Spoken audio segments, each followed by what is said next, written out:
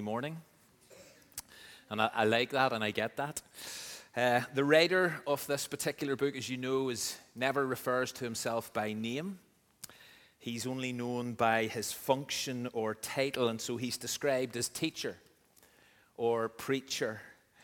And right from the outset, right from the word go, he sets out his observations and his reflections on life in a fallen world. And here's what he says. Meaningless, meaningless, says the teacher. This is right at the very start. Meaningless, meaningless, says the teacher. Utterly meaningless. Everything is meaningless, which does sound like a Monday morning thing. And as I said last Sunday, that can come across or sound at face value like the words of a skeptic, the words of a pessimist, or it can also be seen and heard as the comments of a realist. That from a certain perspective or without a particular understanding, life can often appear to lack purpose or meaning. And this teacher is and has been on a genuine search for meaning. And as he goes on, after he says this right at the start of chapter 1, he asks a number of kind of provocative questions. Plus, he's very honest about certain realities. And so, for example, if you're here last week, you'll remember this. He says things that life is short. Death is inevitable. Generations come, generations go. He also says in those first 11 verses that there's a weariness associated with life in this world. Contentment, he says, can be elusive. You're never satisfied. You're always wanting to get more, to know more. The way he puts it, the eye never has enough of seeing, and the ear never has enough of hearing. And he goes on, he says, it can feel at times like you're on a hamster wheel going round and round and round, just like the seasons. It's monotonous, so predictable. And then there's work. He asks the question, what do you actually gain from all your hard labor? And then to top it all, right at the very end of that little section, he questions whether the next generation will remember any of us. It's pretty bleak. Or is it just real? Now, twice during those opening 11 verses of Ecclesiastes, we come across a phrase that appears 28 times in 12 chapters. It's a 3-word phrase, under the sun. And as we said last week, there are 2 ways in. There are kind of 2 ways to understand that 3-word term. At a very basic level, it simply means this is life in a fallen world. This is life on earth. This is life as it actually is. And so work is hard, and life is short, and the wind does blow north, and it does blow south. Round and round it goes. It's just the way life is.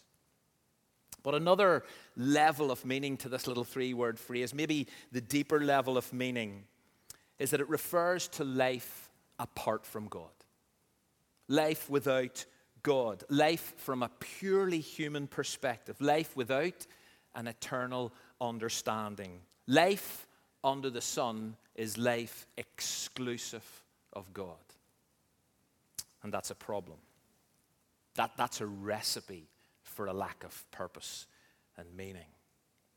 And this evening, as we read the next section, which runs from verse 12 of chapter 1 right through to the end of chapter 2, the teacher talks about a whole bunch of things that people look to, throw themselves into, or go after in their search for meaning and contentment in this world under the sun. And he himself has headed down these various avenues in his research.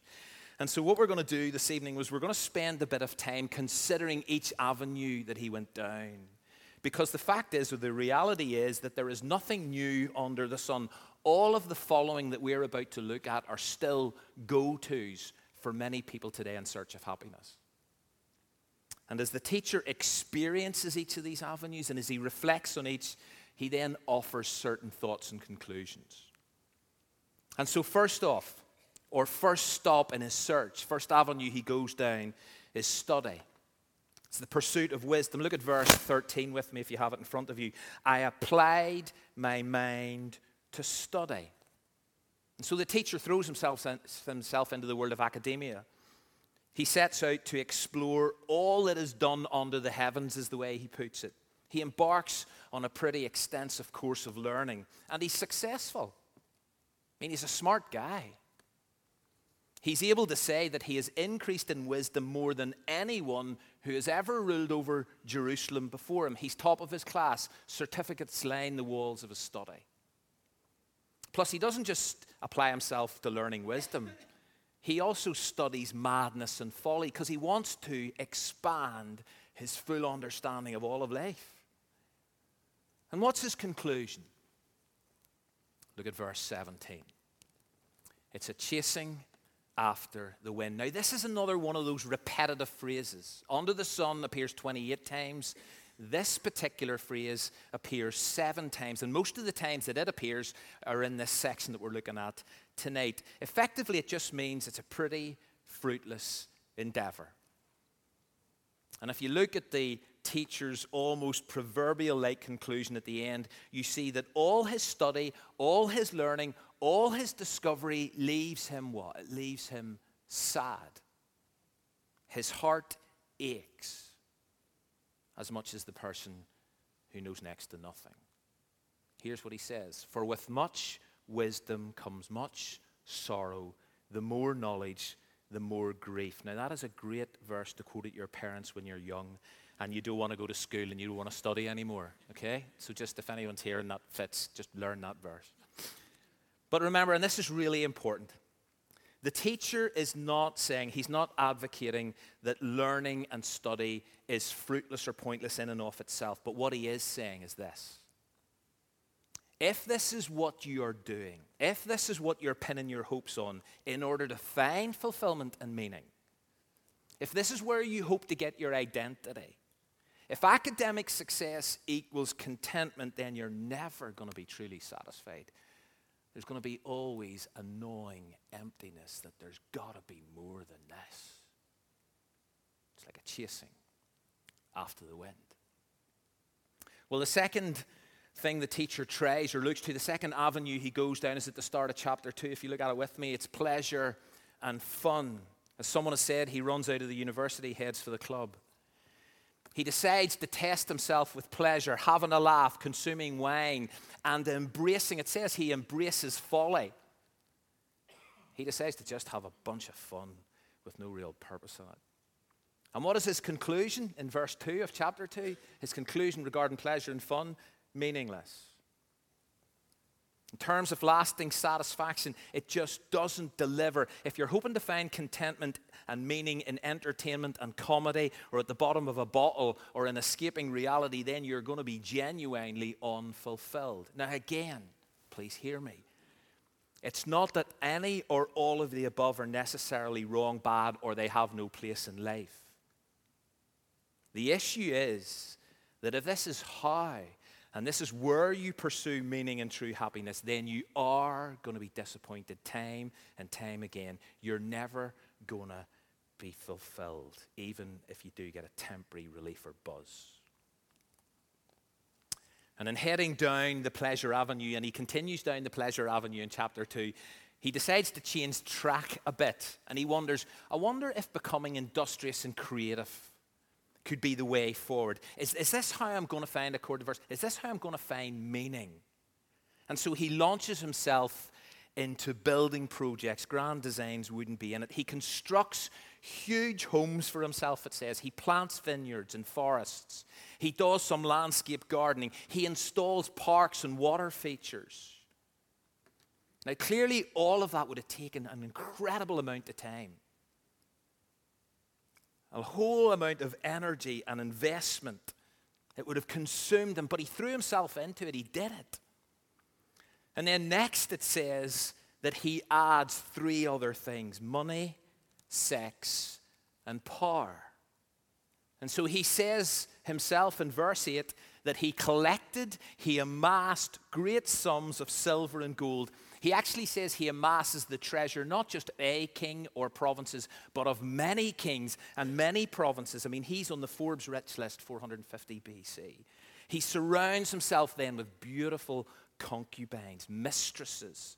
And immediately when he surrounds himself with these, he says, I have everything that a man desires. He's sexually active. And then power. Verse 9, I became greater than all who ever lived in Jerusalem before me. And he goes on, anything I wanted, I took. Anything. You see, from a human perspective, and based on how many people today live or long to live, this guy had everything.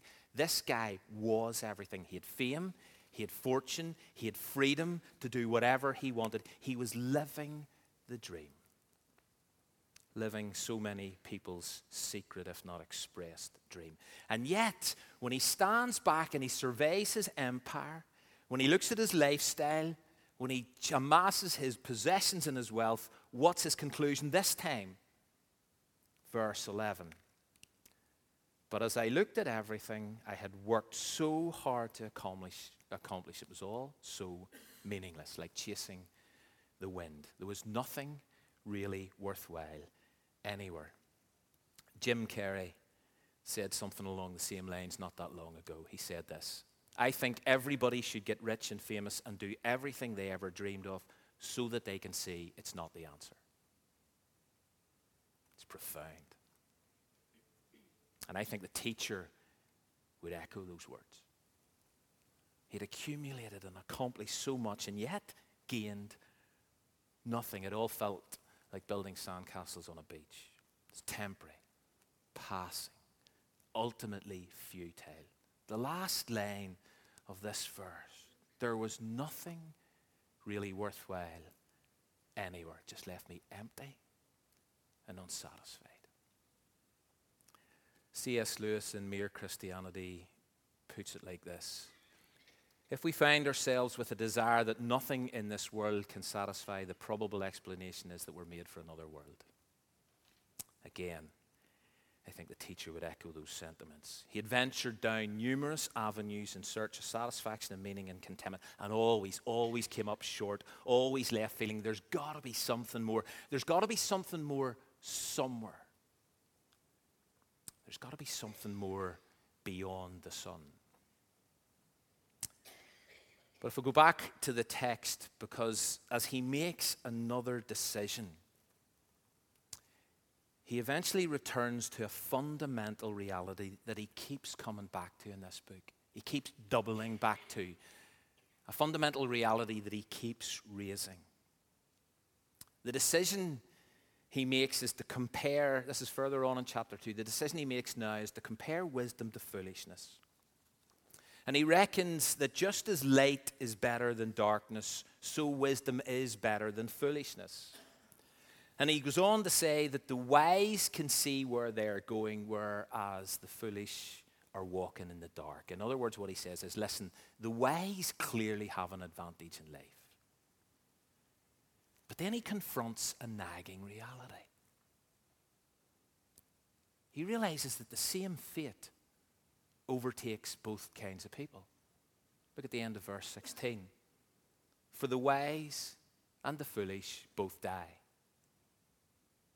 Throughout his lifelong experiment and ultimate meaning, heading down all those different avenues, the teacher had not been living like a fool. If you look at verse 9, he actually says, my wisdom never failed me. Even though he did embrace folly for a period of time, his wisdom never failed him, he said.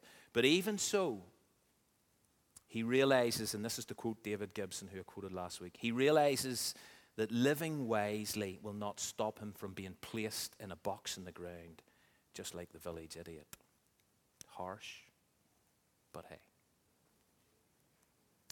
And again, it's just like in chapter 1, it's the reality of death that just keeps altering this teacher's perspective on any or all of life's achievements.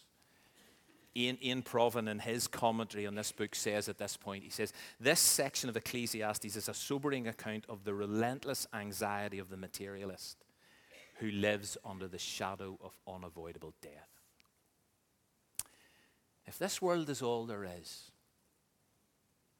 if there is only life under the sun, no eternity, no God, and if 1 out of 1 people die in this all too short life, and many, many people die, in way too short a time. But if this is all there is, he says, what is the point? What is the meaning? But the thing is, who wants to think like that? Who wants to think like that? Never mind face up to it or prepare for it. As Blaise Pascal argued, as men have not been able to cure death, misery, and ignorance, and they have taken to not thinking about them so as to become happy. The default for most people today is, listen, let's not go there. Let's not talk about death and dying. Let's not face that reality. Let's keep distracted. Let's keep diverting our thinking. Whatever you do, do not consider your own mortality. Do not prepare for the inevitable. The reality is, if death doesn't inform the way we live, then death is something we're pretending doesn't exist. The teacher knows it does exist, and it deeply affects him. He keeps coming back to it. Which is why in verse 17, after considering the fact that we all die, both the wise and the foolish, here's his conclusion now. So I came to hate life. Because everything done here under the sun is so troubling. Everything's meaningless, like chasing after the wind. And he doesn't stop there. He goes on to say that he hates all his hard work. And in verse 20, he says, I'm not even sure there's any value in my hard work. He wasn't the first to do that. He certainly wasn't and won't be the last to do it. But it's at this point that there's a major breakthrough.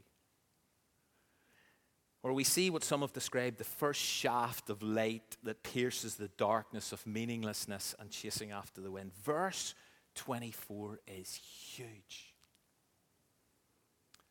So I decided there is nothing better than to enjoy food and drink and to find satisfaction in work. Then I realized that these pleasures are from the hand of God.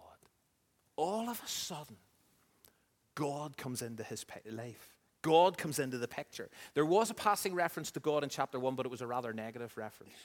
But here and now, at the end of chapter 2, God features positively in his thinking, and 3 times in the last 3 verses he mentions God. And verse 24 literally changes everything. Now, some people think that at first glance this sounds like, that nihilistic creed that says, let's eat, drink, and be merry, for tomorrow we die. Verse 24 might sound like it, but it's nothing like it. And that's because of the final sentence. Then I realized that these pleasures are from the hand of God. Oh my goodness. As one commentator, I think it's David Gibson, so helpfully says, some say eat, drink, and be merry because that's all there is. The teacher says eat, drink, and be merry because that's what there is. God has given the good things of this world to us, and they are their own reward. That perspective, that understanding, that's more than a shaft of light. This is an invitation to help us to see God's good gifts right in front of us, day in and day out, and to realize, no, they're not an end in themselves. They are not what secures ultimate meaning or gain in this world, but they are expressions of the goodness of God. And we can receive them and we can enjoy them in that light. They point us to God. They remind us that there is a God. They take us beyond the sun. And once we realize that in God we live and breathe and have our being, then our understanding of life and death, our understanding of study and pleasure and fun and projects and money and power and sex, it all changes. Because we begin to see them afresh. We begin to see them as God sees them. We begin to embrace them as God intends us to embrace them, as opposed to how self sees them and goes after them or lives for them. Listen again to that rhetorical question asked in verse 25. For who can eat or enjoy anything apart from God? See, if you neglect or you dismiss God, then everything is meaningless. This is a watershed moment for the teacher. But as I've said, it's not the only reference to God at the end of chapter 2. The teacher also says this in verse 26. God gives wisdom, knowledge, and God gives joy to those who please him. You see, so many people are striving for these things that the teacher tried. But what he discovers is, listen, these are not personal gains to make. These are gifts to receive by those who seek to please God and live for him. Under the sun, life apart from or without God will never provide true wisdom, knowledge, joy, happiness, or contentment. And there are countless people today living for self and without reference to God or any desire to please him. And based on the teacher's experience of going after all of those things in order to find meaning and contentment, what he would say to them is, listen, guys, you're wasting your time. You're chasing after the wind. And given that death's unavoidable, and one day all of us are going to meet and stand before our Maker and our Creator and God, the importance and need to listen to the words of Ecclesiastes and the words of this teacher is vital. And I know there is a sense in which these words are particularly relevant to the unbeliever today who is living life entirely under the sun.